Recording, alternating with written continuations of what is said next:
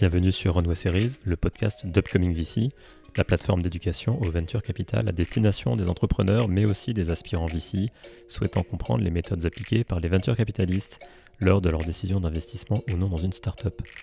Je suis Raphaël Grieco, fondateur d'Upcoming VC, et dans ce podcast, nous accueillons des entrepreneurs et des investisseurs qui partageront avec nous leurs expériences, conseils et leur vision de la relation entrepreneur-investisseur.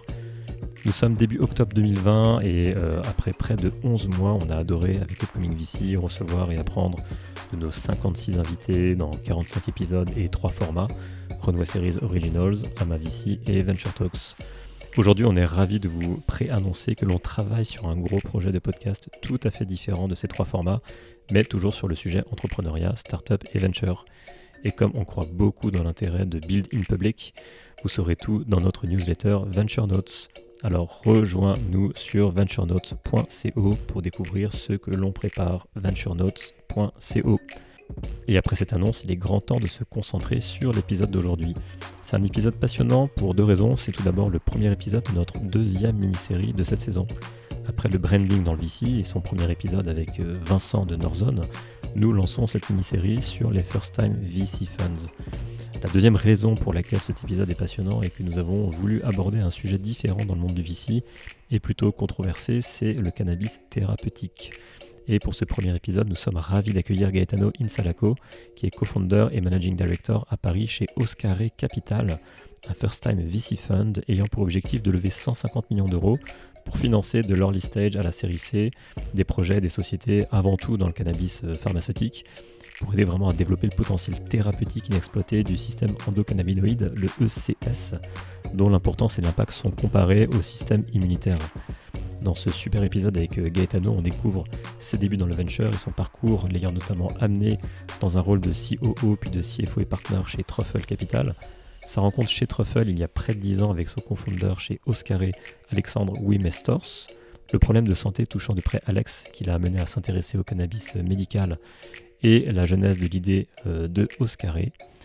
Comment créer une crédibilité pour un tel fonds sans trac de ses partenaires sur ce sujet, en attirant des personnalités et sommités du domaine dans la team et dans le board, notamment Olivier Brandicourt, ex-CEO de Sanofi, ou Bruce Linton, founder chez Canopy Growth.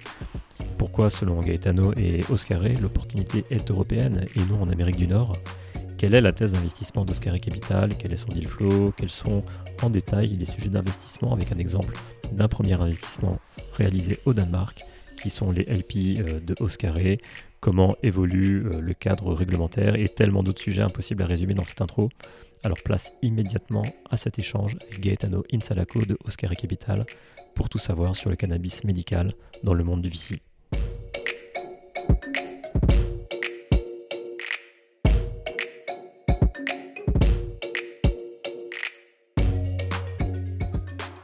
Salut à tous!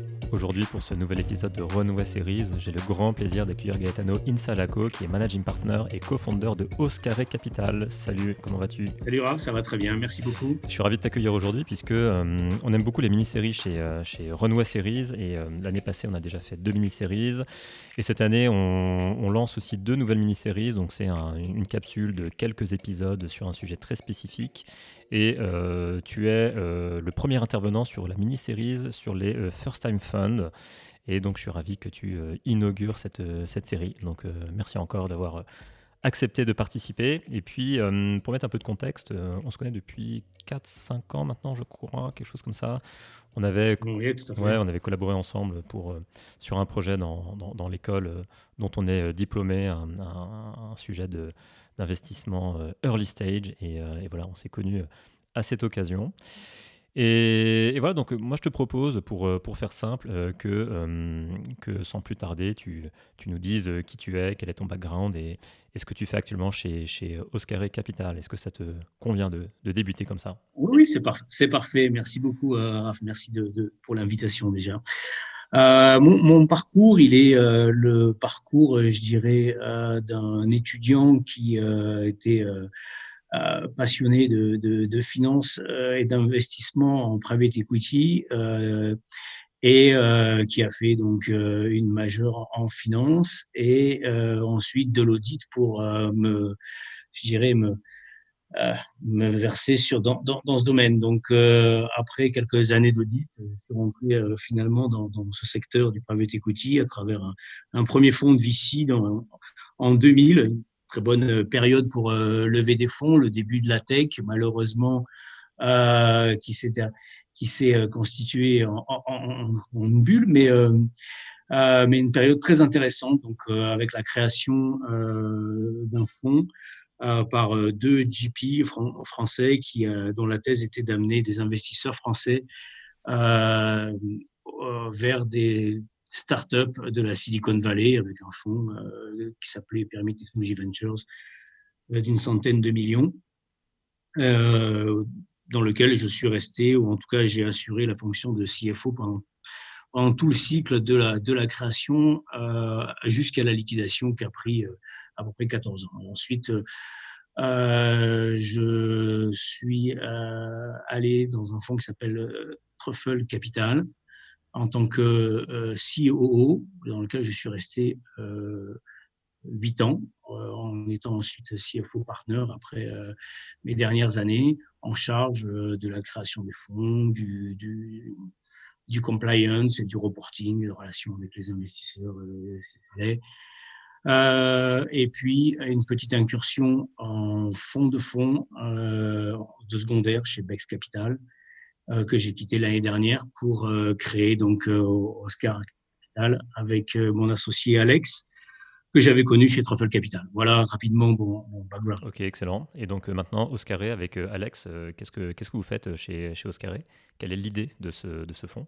Alors, Oscaré est un fonds de capital risque, donc un VC fund, qui a la particularité d'investir dans un domaine assez novateur, puisque le fil conducteur de ce fonds est le domaine des cannabinoïdes médicaux.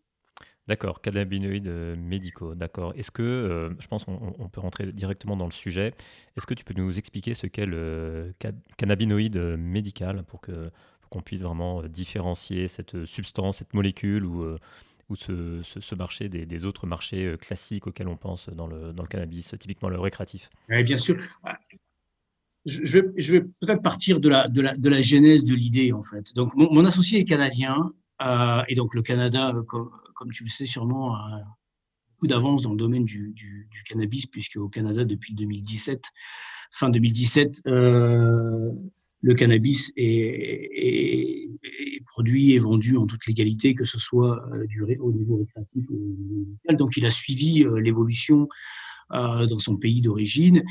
La deuxième raison pour laquelle l'idée nous a paru opportune est que Alex a un enfant atteint d'un syndrome très rare qui touche le chromosome 17 qui le rend en fait qui lui donne certains dysfonctionnements cognitifs.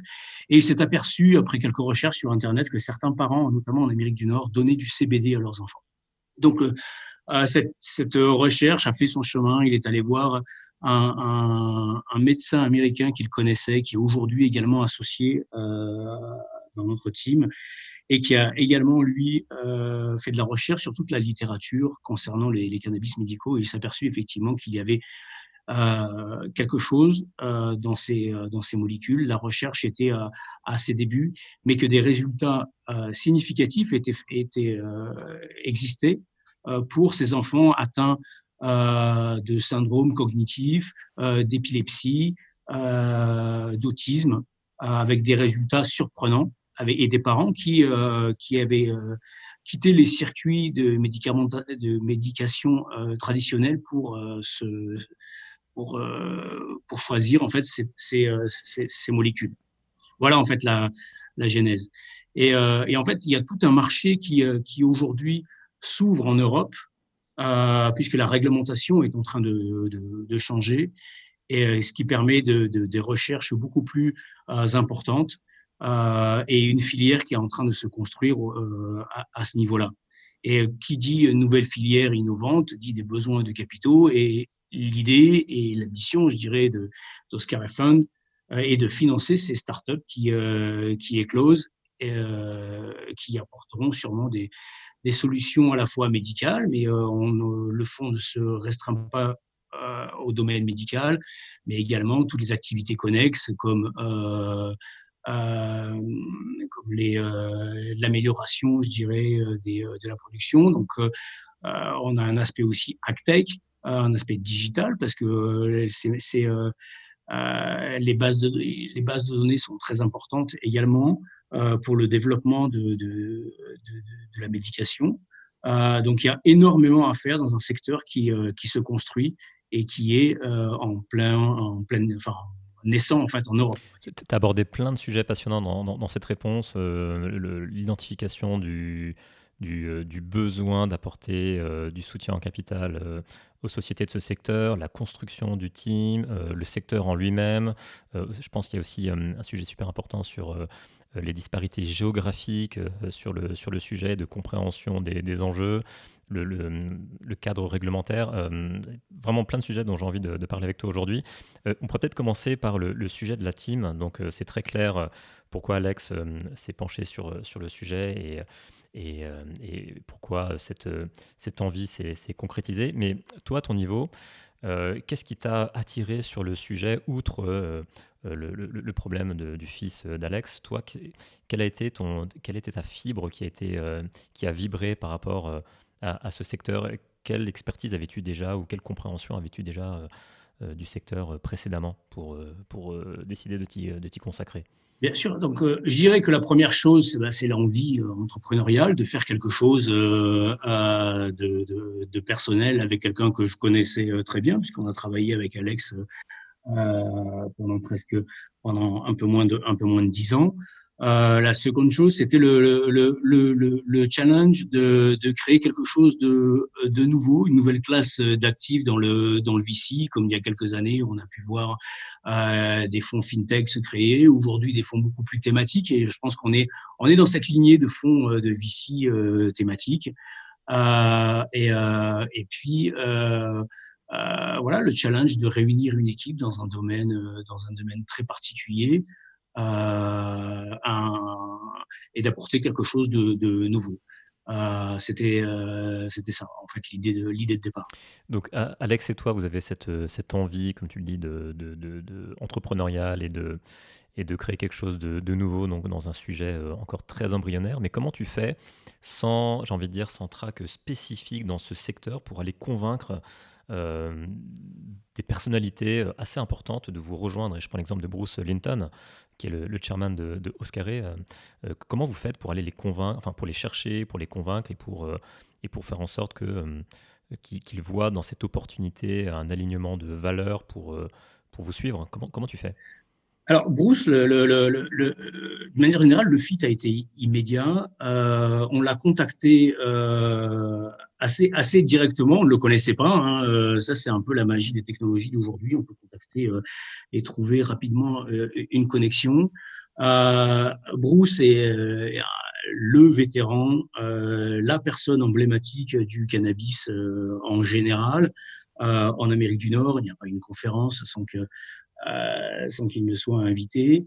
Et il y a une conjonction de temps. Je pense que le timing est super important dans tout ce qu'on fait, en fait. Et on l'a contacté l'année dernière, au mois de juillet, alors que il venait de laisser les rênes de l'entreprise qu'il avait créée, Canopy Growth.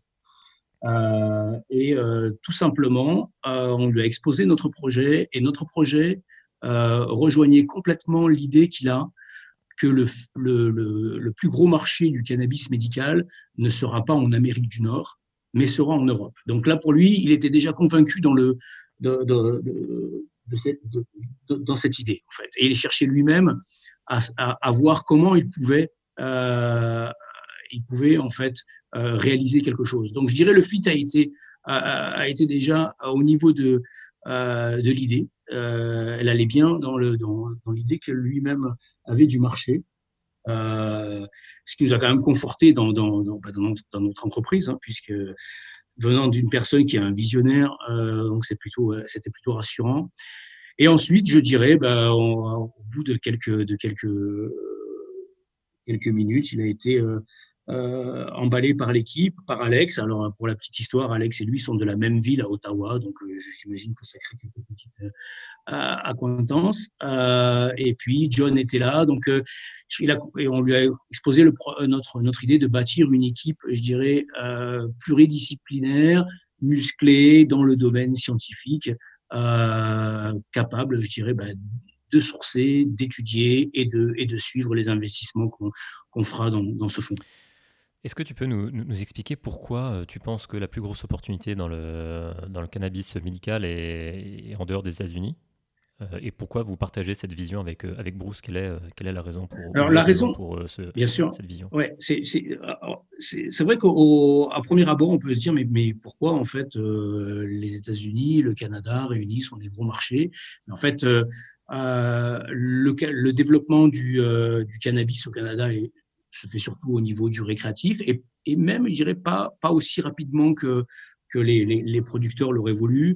Aux États-Unis, le marché est énorme, mais il est fragmenté parce qu'au niveau fédéral, le cannabis est interdit. Donc, on a des États qui, petit à petit, légalisent, un peu comme en Europe, hein, avec différents niveaux de légalisation, récréatif, non pas récréatif, médical, pas médical, ce qui fait que le développement, en fait, est assez lent dans ces pays, alors qu'en Europe, on a on a une surface de population qui est quand même, qui est quand même très importante, une longue tradition de recherche scientifique au niveau des médicaments, un État payeur et donc en fait je dirais des débouchés et un marché dans lequel le prix du produit n'est pas un problème pour peu qu'il soit validé par les États.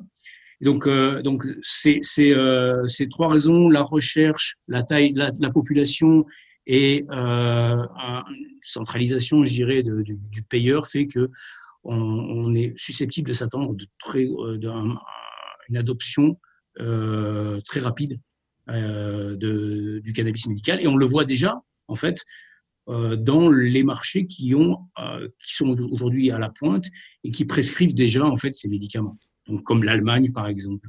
On va approfondir la discussion sur le marché et les différences géographiques. J'aimerais juste qu'on termine sur l'équipe. Donc là, actuellement, vous êtes combien de co-founders? Et j'aimerais aussi que l'on comprenne un peu plus la dimension peut-être complexe de la constitution d'une team dans ce domaine spécifique, puisqu'il y a une couche supplémentaire d'expertise médicale qu'il faut aller construire, qui n'est pas forcément une expertise que l'on construit dans un fonds traditionnel de VC. Donc, comment tu gères cette complexité médicale et comment tu la mets en avant dans ton pitch de fundraising en tant que first time fund sur le sujet? Ouais, effectivement, je pense que dans notre domaine plus qu'ailleurs, l'équipe est primordiale et les compétences scientifiques d'autant plus qu'on est dans un domaine assez touchy. Donc notre parti pris était vraiment d'avoir l'équipe la plus musclée, la plus scientifique. En fait. Je pense que le nombre de PhD de l'équipe et de notre advisory board témoigne dans ce sens. Donc je dirais Alex, lui, est un chimiste diplômé de McGill. Comme je le disais, John est un médecin.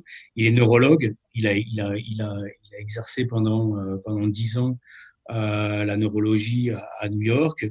Et ensuite, il a voulu changer, je dirais, de carrière et il a travaillé chez Allergan dans le développement du Botox à travers le monde. Et lui, il voit pas mal de similarités entre le Botox à l'époque. Je parle des années 2000, hein, l'avènement du cannabis médical en ce moment. Ensuite, une autre personne de l'équipe qui est très scientifique est Nicolas Breton, qui elle est basé au UK, qui a fait ses armes, qui est un PhD en biologie, qui est également diplômé en droit de la propriété intellectuelle, donc ce qui nous aidera fortement, puisqu'en fait on parle aussi d'IP, hein, on investira dans de l'IP. qui a fait sa carrière chez Mercia, qui est un gros fonds de VC au UK et qui était spécialisé dans les spin-offs en fait de laboratoires et d'universités. Voilà en fait la core team en fait. Et puis on a voulu s'entourer d'un advisory board également. Encore une fois parce que en fait la thèse peut être un petit peu controversée. Après quand on l'explique, elle se comprend. Mais on est très fiers d'avoir pu convaincre Olivier Brandicourt, qui est l'ancien CEO de Sanofi, de nous rejoindre en tant qu'advisor, qui était très sceptique lorsqu'on lui a parlé pour la première fois, mais qui a vu également, et sûrement en se enseignant auprès de son réseau, de ses pairs, qu'il y avait quelque chose à faire au niveau pharma et que demain, les big pharma s'intéresseraient à ce secteur. Donc, c'est un petit peu la figure emblématique qu'on aime bien mettre en avant dans notre advisory board, mais pas seulement, puisque je ne vais pas tous les citer, hein, mais on a également une sommité au niveau mondial du système endocannabinoïde qui s'appelle Zsolt Linkay, qui travaille à l'INSERM de ce domaine depuis plus de 20 ans et qui apporte une vraie connaissance en fait de ce système, je dirais, qu'on a dans notre corps et qui a été découvert récemment et qui permet en fait à notre corps d'être réceptif à ces molécules. Et donc aujourd'hui, je dirais, on a l'équipe la plus solide, la plus scientifique dans ce domaine en Europe. Je comprends tout à fait. C'est très clair ce que tu viens de m'expliquer sur la force de cette team. Et tu as commencé à parler du marché tout à l'heure. Tu parlais de l'Allemagne. Je crois que vous estimez le marché européen, ou c'est peut-être le marché mondial, mais peut-être européen, du cannabis médical à peu près 15 milliards d'euros d'ici 2029. Tout à fait, ouais. Ce qui fait c'est en Europe, c'est le marché européen. Européen, d'accord. Ce qui fait à peu près fois 5, 10, si je comprends bien, par rapport aux estimations sur 2019-2024. Donc vraiment une grosse augmentation. Mais qu'est-ce que ça masque en fait comme différence d'une région à l'autre, puisque tu parlais de l'Allemagne tout à l'heure? Comment se positionnent les différents pays les uns par rapport aux autres en termes de compréhension, de cadre réglementaire et de mindset, de mindset de l'individu et c'est vrai que du citoyen? Alors aujourd'hui, l'Europe, c'est 27 pays, donc on a 27 réglementations différentes au niveau du cannabis médical, mais le point commun, c'est que les 27 pays ont aujourd'hui un certain degré de liberté, et je dirais, sur la recherche et la commercialisation de produits pharmaceutiques ou thérapeutiques à base de cannabinoïdes. Et donc, certains sont plus en avance que d'autres. Donc l'Allemagne est, comme je le disais tout à l'heure, à la pointe. Le UK vient certainement derrière, avec des possibilités en fait. Certaines choses sont possibles dans des pays, d'autres pas. Par exemple en Allemagne, n'importe quel médecin peut prescrire du cannabis à des patients. Le patient va aujourd'hui à la pharmacie, il achète le produit, il est remboursé par la sécurité sociale. En Angleterre, certains produits sont répertoriés. Il y a encore très peu de prescriptions formelles, mais il y a un essai thérapeutique de très grande ampleur qui est organisé. La République tchèque est en avance également. La France, il y a beaucoup de velléités, mais on est très en retard. Il y a eu pas mal d'articles, notamment ces derniers temps dans la presse, même dans le grand public, avec des médecins qui ont interpellé le gouvernement en lui disant « ça ne va pas assez vite ». Donc, d'une manière générale, les 27 pays ont légiféré. Il y a des médicaments qui existent, comme le Sativex et l'Epidiolex, qui sont développés par un laboratoire anglais, pardon. Et en fait, tout cela nous amène à nous positionner à un moment où, en fait, on voit ce décollage dans tous les pays. Et en fait, je pense que c'est pour ça que nous pensons que c'est le bon moment pour lancer ce fonds et le bon moment pour nos investisseurs d'investir. Tu restes avec nous, Gaetano. On revient avec toi dans un instant après ce break.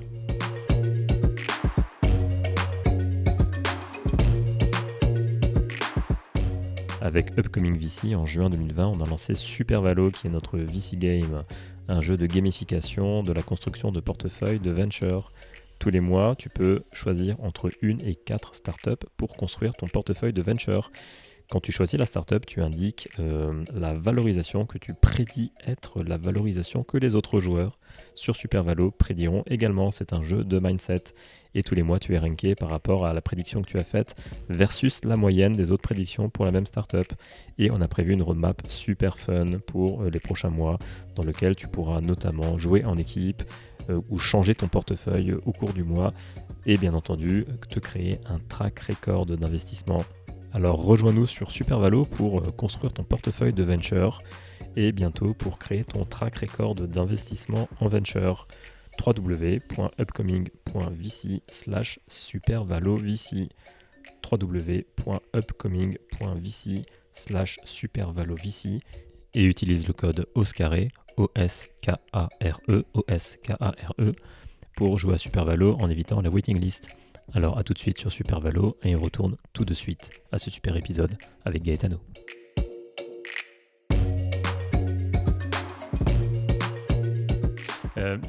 Du coup,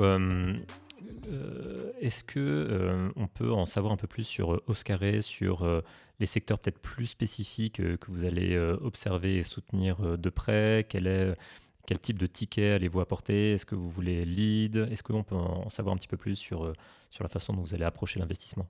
Oui, tout à fait. Je dirais que, comme je le disais tout à l'heure, le fil conducteur, c'est les cannabinoïdes médicaux. Donc, en fait, je vais déjà commencer par être clair sur ce qu'on ne fera pas. On ne se positionne pas du tout dans tout ce qui est récréatif, qui est forcément illégal dans la majorité des pays en Europe. Et on n'investira pas non plus dans la production, ce qu'on appelle les growers. Et même si c'est légal dans le Portugal, par exemple, et d'ailleurs le Portugal est en train de devenir la tête de pont des growers nord-américains pour inonder le marché européen. Donc ça, c'est pour être clair, voilà ce qu'on ne fera pas. Après, je dirais, on va investir dans ce qu'on appelle le cannabis pharmaceutique, c'est-à-dire en fait des molécules qui passeront les différentes étapes de recherche pharmaceutique, phase 1, phase 2, phase 3, dans ce qu'on appelle le cannabis médical, c'est-à-dire des solutions thérapeutiques à base de fleurs, par exemple, de tinctures ou qui ne passeront pas par les différentes étapes pharmaceutiques, mais qui peuvent avoir des effets également bénéfiques au niveau de la santé, et également des aspects un peu plus larges dans le consumer et la wellness. Et ça, tout le monde connaît, je pense, aujourd'hui le CBD. C'est principalement, je dirais, les applications du CBD, en fait. Voilà, ça, ce sont les trois secteurs dans lesquels on va investir. Après, à l'intérieur de ces trois secteurs, les domaines d'investissement, on veut être présent dans toute la chaîne de valeur, que ce soit ce que nous, on appelle par analogie avec l'oil and gas, c'est-à-dire tout ce qui est upstream, c'est-à-dire en amont, c'est-à-dire la synthèse des cannabinoïdes, l'extraction, la recherche de nouveaux cannabinoïdes. Juste, je répète qu'en fait, aujourd'hui, enfin, je ne l'ai peut-être pas dit, mais aujourd'hui, on connaît 2 ou 3 cannabinoïdes. Les plus connus sont le THC, qui a l'effet psychotrope, le CBD, qui est la molécule, je dirais, du bien-être, avec moins de 0,2% de THC. Mais il y en a plus d'une centaine qui ont été identifiés. Et en plus de cela, il y a des terpènes, des flavonoïdes qui ont également des propriétés intéressantes. Et donc, tout ça fait en fait qu'il y a un domaine très vaste donc de recherche. Donc ça, c'est l'aspect upstream. Donc après, tout ce qui est midstream, donc je dirais tout ce qui est le processing, l'étude, les systèmes de delivery, l'encapsulage, par exemple, de ces molécules pour qu'elles puissent être administrées. La supply chain également, il y a aussi des points. C'est un pain point, en fait, hein, dans cette industrie qui naît. C'est le tracking, comment on suit de la fleur jusqu'au patient. On regardera également tout ce qui est valorisation de la biomasse, ce qu'on appelle le chanvre, hein, puisque le chanvre a des applications qui sont dans l'isolation, dans les matières plastiques, mais également dans la nourriture, hein, puisqu'on a également tout un aspect food tech dans lequel on peut investir avec le chanvre thérapeutique.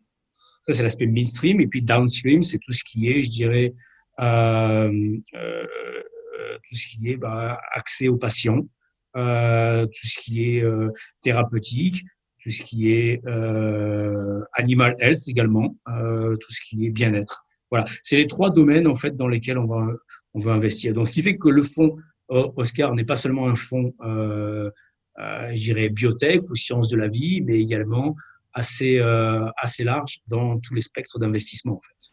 Et du coup, quel est le ticket moyen, enfin, quel est le range de tickets que vous souhaitez mettre pour accompagner vos portfolio compagnies? Alors, notre stratégie d'investissement est à la fois early stage, donc avec des tickets d'entrée qui peuvent commencer à 500 000 euros, mais également mid et late stage sur des sociétés qui sont déjà un peu plus avancées, avec des tickets qui peuvent aller de 2 et 5 millions. Je ne l'ai pas dit, mais en fait, le fund size du fonds recherché est 150 millions. D'accord.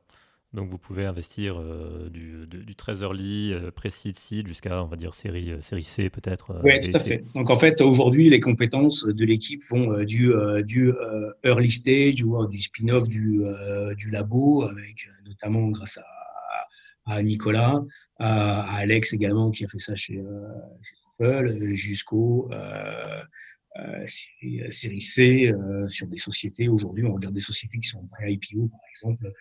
Voilà, l'idée, en fait, c'est d'avoir la capacité de rendre du capital assez rapidement à nos investisseurs. Et c'est très important et c'est pourquoi en fait on ne se focus pas uniquement dans les sciences de la vie qui ont peut-être des durées d'investissement, de maturissement et de sortie qui sont.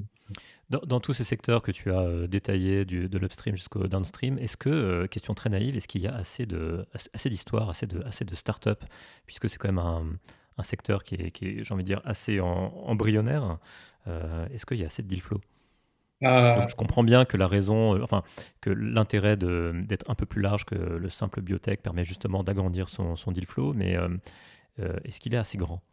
C'est effectivement le nerf de la guerre, hein. Il y a deux choses, hein. Quand on fait un fonds, c'est un, les finances et deux, le deal flow. Et aujourd'hui, on a identifié plus de 400 sociétés dans lesquelles on serait susceptible d'investir. Je dirais qui rentrent dans notre univers d'investissement avec une accélération ces derniers mois du deal flow et notamment depuis juin, date à laquelle on s'est déclaré, je dirais, publiquement comme fonds spécialiste dans le domaine.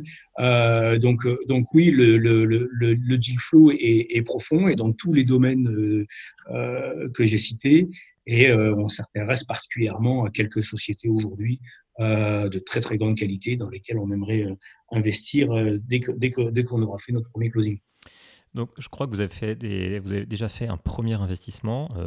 Est-ce que ça serait possible que tu nous détailles cet investissement, enfin, détail, on s'entend que tu nous expliques les raisons pour lesquelles l'histoire vous a parlé, en nous parlant de la team, du projet, de l'attraction to date, et vraiment qu'on essaie d'avoir par l'illustration la compréhension de votre thèse. Oui, tout à fait. Donc, on a effectivement fait un premier investissement dans une société danoise qui s'appelle Octarine Bio. Juste en préliminaire, je dirais que le Danemark se positionne aujourd'hui comme un pays pivot dans la recherche dans le domaine du cannabis médical. On est en contact avec l'équivalent, je dirais, presque de la BPI ce pays. Et clairement, c'est un focus pour le pays. Il y a des aides qui sont données aux sociétés qui veulent s'implanter au Danemark dans ce domaine. Alex a rencontré cette société qui était même pas en recherche de fonds à l'époque.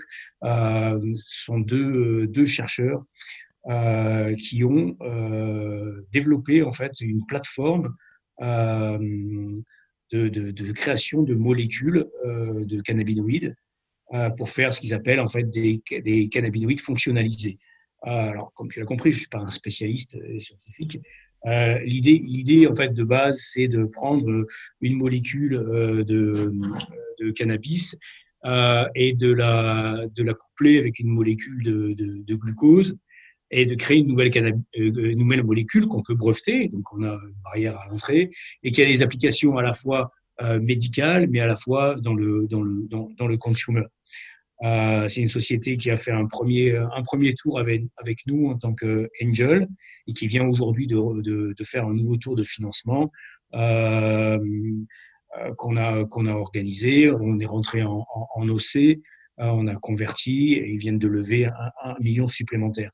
Donc, c'est une équipe, en fait, l'équipe, là encore, est très importante. C'est une équipe qui a fait la même chose avec la vanilline et puis avec la stevia dans le cadre d'un laboratoire public et qui ont décidé de faire ça, je dirais, pour leur propre compte et dans le domaine notamment du cannabis, mais également de la psilocybine et d'autres, en fait. C'est une plateforme qui est très intéressante. Est-ce que tu peux discloser, ou en tout cas, est-ce que tu peux nous donner le profil des autres fonds qui ont participé à cette série A pour comprendre quels sont les acteurs qui s'impliquent dans cet écosystème cannabinoïde médical, en tout cas vraiment deep tech, puisque là on parle vraiment de la création de nouvelles molécules, pour comprendre vraiment le panorama des acteurs dans l'investissement dans Ouais. ce secteur. Alors, je dirais, on a été les premiers angel investors en obligations convertibles. Ensuite, nous a rejoint le fonds souverain danois, Felsfonden, également je dirais, en OC. Et dans ce tour d'1 million, les investisseurs existants ont participé, mais également, je dirais, un family office pour le moment. Donc, ça reste encore très, je dirais pas confidentiel, mais très peu d'acteurs, je dirais, institutionnels de VC dans ce secteur. Et c'est pour ça, en fait, que je pense que l'avantage que l'on a, c'est qu'aujourd'hui, il y a très peu d'acteurs en termes d'investisseurs dans ce domaine. Les investisseurs traditionnels de VC n'y vont pas pour tout un tas de raisons. La principale étant, je pense, le mot cannabis.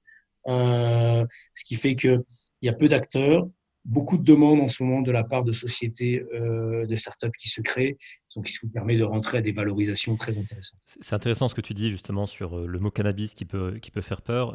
Dans cette levée de fonds que vous avez entamée avec l'espérance d'un final close de 150 millions, hein, c'est ça, c'est ce que tu m'avais dit. Okay, ouais. Euh, est-ce que tu identifies différents types de prospects investisseurs? Est-ce que tu peux nous en dire un peu plus sur les réactions que ces potentiels investisseurs ont face à votre histoire, face à l'opportunité, face à la team? Est-ce que vous avez une learning que tu peux nous partager sur votre levée de fonds pour qu'on comprenne comment vous adaptez votre pitch et comment vous anticipez on va dire des pain points peut-être psychologiques que les investisseurs potentiels ont. Ouais, ouais, oui, oui. Alors, je reviendrai.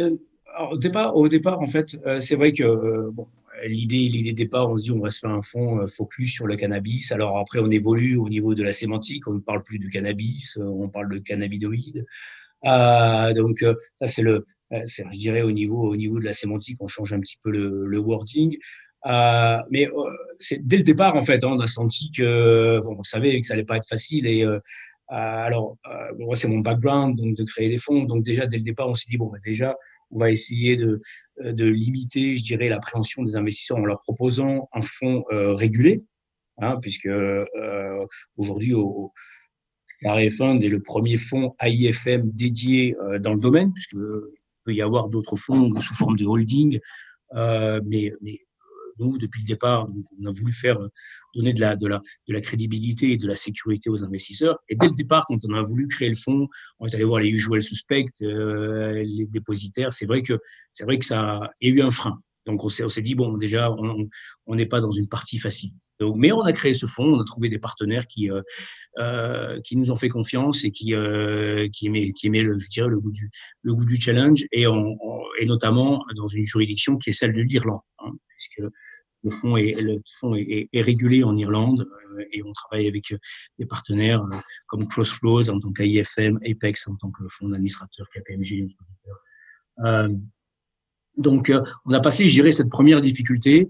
Et ensuite, aujourd'hui, on adapte notre discours. Alors, on a toujours un petit moment je dirais, de silence en disant on va en faire un fond sur le cannabis. Les gens pensent qu'on plaisante un petit peu. Et puis après, bon, passer ce cap-là, on expose, je dirais, notre thèse d'investissement. Euh, Lorsqu'on parle de la science, c'est très important. On parle également de l'équipe qui est très scientifique. Et en dernier recours, je dirais, on montre les sociétés dans lesquelles on est susceptible d'investir. Et là, je dirais que l'auditoire comprend qu'on n'est pas en train d'investir dans la production de la plante, mais bien dans une équipe qui recherche des nouvelles molécules, des nouvelles applications de molécules, dans telle société qui va faire de l'agtech, qui va améliorer je sais pas, la rentabilité de la production, dans telle société qui fait de la recherche génétique pour améliorer le plan, je dirais, caractériser telle ou telle concentration dans tel cannabinoïde. Donc le sérieux, il se fait donc déjà par l'équipe, la science, et ensuite la démonstration qu'il y a bien des sociétés, et que les activités de la société n'ont rien à voir avec ce qu'on peut imaginer lorsqu'on dit je fais quelque chose dans le cannabis, c'est-à-dire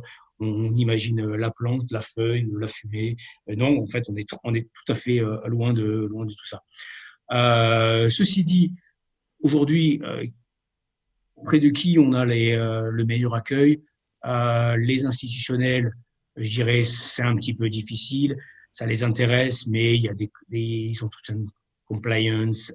Et donc, le plus rapide aujourd'hui, les fonds qui les investisseurs les plus réceptifs sont les family office. Cette peur, en tout cas un peu upfront, donc immédiate quand vous commencez à pitcher, est-ce que c'est vraiment lié à un problème d'éducation? Et si oui, qu'est-ce qu'il faudrait pour que les investisseurs soient plus éduqués? Qu'est-ce qui manque? Quelles seraient les choses à faire pour qu'il n'y ait pas cette barrière mentale, psychologique au tout début de la discussion? Qu'est-ce que tu penses être nécessaire pour que l'investisseur potentiel puisse tout de suite se projeter en dehors du récréatif dès qu'il entend le mot cannabis et ne pas être focus sur cet usage? Déjà, en fait, c'est vrai que cannabis, c'est un mot qui est stigmatisé, comme tu dis. On pense tout de suite à l'aspect récréatif, et c'est très vrai en France, parce que la France est un des pays les plus répressifs dans le domaine, et pourtant c'est le pays où il y a le plus de consommation. Donc tout de suite on fait cette analogie. Ce qu'il faudrait, c'est déjà que, et là je veux parler juste de la France, hein, bien que le focus du fonds ne soit pas français, mais le gouvernement en fait accélère, je dirais, le développement du cannabis médical en faisant enfin cet essai qui est promis depuis plusieurs années et demandé par des patients qui sont dans la peine, et on demande de nouvelles solutions. C'est déjà ça. Et ensuite, on voit bien que suivant les pays, en fait, l'accueil n'est pas le même. Lorsqu'on parle à des investisseurs suisses notamment, ils sont déjà en fait, ils ont déjà entendu parler du cannabis médical. Lorsqu'on parle à des Allemands, c'est pareil. Lorsqu'on parle à des Anglais, c'est la même chose. Donc, il y a déjà, je dirais, toute une éducation et une information. Et elle passe en fait par l'autorisation et le développement, je dirais, et les autorisations données. En fait. Donc, pour que ça devienne mainstream, c'est vraiment par une meilleure information. En fait. C'est l'information qui va être la clé. Et est-ce que vous observez en France ou ailleurs, enfin en France j'imagine pas forcément, mais peut-être dans d'autres pays plus sensibles et réceptifs comme l'Allemagne et la Suisse. Est-ce que vous voyez, d'un point de vue académique, des parcours, des formations, ou des recherches vraiment labellisées cannabinoïdes qui pourraient beaucoup plus évangéliser l'écosystème, puisque l'agrément académique, en tout cas le tampon académique, apporte encore plus de sérieux à cet enjeu. Est-ce que tu vois des formations spécifiques dédiées à ça émerger? Alors, alors, en fait, le secteur le secteur, en fait, nous, on le voit, en fait, on a mappé, notamment Nicolas, ou John, et on mappé, en fait, dans les universités, euh, toutes les recherches qui étaient faites. Et donc, on s'aperçoit, en fait, qu'il y a énormément de recherches qui sont faites dans les universités européennes. Et on a tout un mapping qu'on peut donner à nos investisseurs lorsqu'ils rentrent en due deal. Donc, l'enseignement, il est déjà là, en fait. Et la recherche, elle est certes embryonnaire, mais on voit bien que elle est là, elle existe, elle se développe et elle va se développer d'autant plus en fait que l'information va circuler, que les autorisations vont être données dans tous les pays, et pas seulement dans quelques pays. Euh, et, euh, et donc alors, il n'y a pas de formation spécifique, mais on voit bien que dans les universités, dans les labos, on a des brevets qui sont déposés, on a de la recherche qui est faite à l'INSERM. Zolt travaille sur le système endocannabinoïde depuis plus de 20 ans. Euh, et donc, et ça, en fait, c'est quelque chose qu'on ne sait pas. Moi, avant, enfin, je ne suis pas scientifique, avant même de rentrer dans le secteur, pour moi, bah, le cannabis était, voilà, je commençais extérieurement. Mais il faut savoir que derrière, il y a de la recherche et elle va se développer au fur et à mesure euh, en tout cas la demande, parce qu'elle est profonde, et que l'on découvre en fait petit à petit les nouvelles applications, parce que je n'en ai pas parlé, mais les applications en fait aujourd'hui des cannabinoïdes se trouvent au niveau des neurologiques, pour tout ce qui est, je dirais, traitement de la démence, euh, de l'autisme, des épilepsies, mais également au niveau cutané, au niveau maladies cardiaques également. Donc, il y a des recherches un petit peu tout azimut. Alors, je dis ça, je ne suis pas scientifique encore une fois, mais tout azimut dans le domaine médical. D'accord, Et super. je rappelle que le système endocannabinoïde, qui en fait permet d'être sensible à ces substances, a été découvert dans les années 90. Donc on est tout au début encore, hein, même de la connaissance en fait des effets des cannabinoïdes sur notre corps et du système endocannabinoïde sur en fait l'équilibre de notre corps. Donc il y a encore beaucoup à faire. J'ai une question, c'est peut-être un peu spécifique, un peu précis ou pas, à toi de me dire si elle a du sens ou pas, mais sachant que c'est encore très embryonnaire, c'est encore très encadré, qu'il y a encore beaucoup de peur et on va dire de scepticisme par rapport à cette opportunité, comment font les laboratoires, les startups pour avoir suffisamment de matières premières pour faire leurs tests et passer ces phases 1, 2 et 3 éventuellement, sachant que la production est peut-être limitée à cause de ces problèmes réglementaires. Est-ce que la production peut actuellement suivre pour faire tous ces tests scientifiques pour les développements de use case du cannabinoïde? Il faut savoir qu'au niveau des laboratoires, déjà, ils ont de quantité et ils ont des dérogations en fait pour se fournir donc auprès des producteurs. Aujourd'hui, la production est, je dirais, presque En en surproduction. surproduction, puisqu'on a tous ces mastodontes nord-américains que sont Mhm. Canopy Growth, Aurora, Tilray, euh, qui, qui, euh, qui veulent prendre des parts de marché et qui produisent euh, et qui aujourd'hui ne trouvent pas toutes les débouchés. Donc le problème n'est pas au niveau de la production, c'est aussi une des raisons pour laquelle je pense qu'il n'y a pas vraiment de valeur ajoutée pour un fonds de VC à investir dans la production. Euh, sauf, je dirais, si on trouve une société qui fait de la production, je dirais, in-house pour ses besoins personnels sur un plan caractérisé et spécifique. Mais voilà, donc au niveau de la production, il y a pas de, je dirais que c'est pas le souci aujourd'hui. Et puis, et les laboratoires peuvent se fournir, puisqu'ils ont des dérogations qui les aident.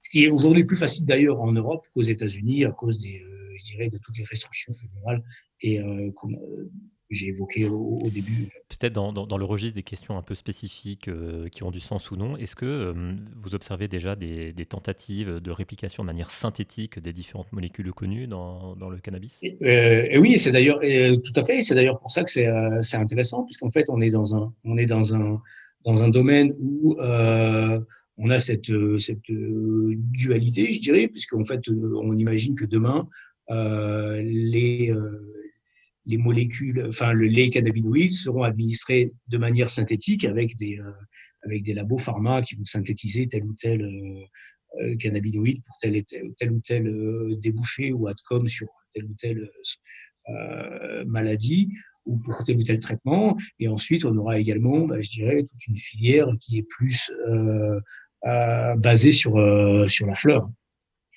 Ce qui est intéressant en termes d'investissement, puisqu'en fait, on a des durées d'investissement et de détention de la participation moins longues sur des débouchés plus naturels que sur des débouchés pharma. Donc, Ok. donc oui, il y a déjà des médicaments synthétiques, pour les citer, hein, les deux qui existent déjà, enfin parmi les deux, les Piciolex qui a des visées thérapeutiques sur l'épilepsie et le Sativex pour la sclérose en plaques, qui sont les deux des molécules synthétiques. J'aimerais savoir aussi, une fois de plus, dans cet écosystème embryonnaire, ce que viennent chercher les founders auprès de Oscaré. Peut-être outre le fait qu'il y a peu d'acteurs pour venir soutenir ces aventures, qu'est-ce que vous apportez au portfolio companies? Enfin, qu'est-ce que vous allez pouvoir apporter à ces portfolio companies à venir pour vous différencier? Est-ce que c'est un support opérationnel? Est-ce que ce sont des intros à des acteurs corporate ou des acteurs de la distrie? Quelle est votre proposition de valeur pour les portfolio companies et les founders que vous accompagnez? C'est une question primordiale dans le VC, puisqu'effectivement, lorsqu'on investit dans une startup, on apporte bien évidemment des fonds, mais également du savoir-faire, des contacts. Et lorsqu'on a bâti l'équipe, en fait, et notre advisory board, en fait, c'était également au centre en fait de notre recherche je dirais, de membres de l'équipe. Donc, ce qu'on apporte, c'est évidemment peut-être une connaissance académique supplémentaire avec Zolt, par exemple, qui travaille à l'INSERM. C'est également des intros auprès de Big Pharma pour des partenariats avec l'ex-CEO de Sanofi ou Miri qui est également qui a également donc une société qui est très active en fait, dans le domaine avec sa société. Euh, dans le domaine également du marketing, ou du consumer, puisque dans notre advisory board, on est avec Marion McDonald qui est une spécialiste de la communication chez Ogilvy. Donc, on a tout un spectre, en fait, et dès le départ de l'idée, c'était d'apporter également à ces sociétés qui sont forcément early stage dans un marché qui est tout nouveau, des compétences, des contacts et une vision également, sûrement avec Bruce, qui lui, a certainement sa connaissance et sa vista dans le domaine. Ok, ouais, très clair. Ok, qu'est-ce qu'on peut te souhaiter, Gaetano, pour cette levée, outre, outre les closings attendus? Est-ce que tu as un souhait? Est-ce qu'il y a quelque chose qu'on pourrait te souhaiter de particulier pour, pour cette levée? Je dirais le souhait, c'est que Oscar Capital puisse demain non seulement financer ses sociétés, mais participer à l'éclosion de cette nouvelle filière qui va non seulement, je dirais, créer de nouveaux débouchés, mais également apporter de nouvelles solutions thérapeutiques, soulager les patients, changer la manière dont les gens se soignent. Avec des nouvelles solutions, il y a plein de points sur lesquels duquel on n'a pas parlé, mais également si on peut participer à changer les mentalités sur la vision que la population a du cannabis, on sera très très content. Et c'est un point super important. Comment vous contribuez, j'ai envie de dire, peut-être au lobbying pour changer ces mentalités au plus haut niveau? Est-ce que ça fait partie des rôles que vous voulez staffer chez vous? Est-ce que vous avez déjà une personne qui est plus en interne à même de traiter ces sujets de lobbying ou non?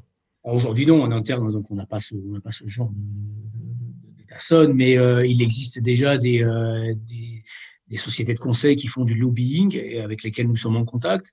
Et il y a un syndicat qui s'appelle le syndicat du chanvre en France, qui promeut, je dirais, le développement de la filière chanvre, qu'elle soit industrielle, qu'elle soit au niveau du CBD, que ce soit au niveau du développement des sociétés dans le domaine. Donc, on travaille et on est en partenariat avec ces sociétés, enfin, avec ces organismes en tout cas.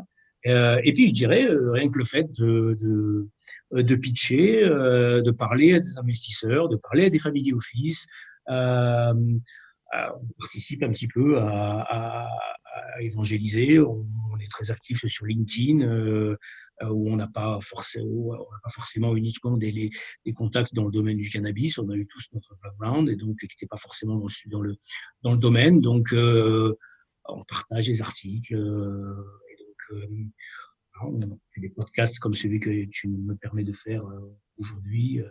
Et je pense que le plus on parlera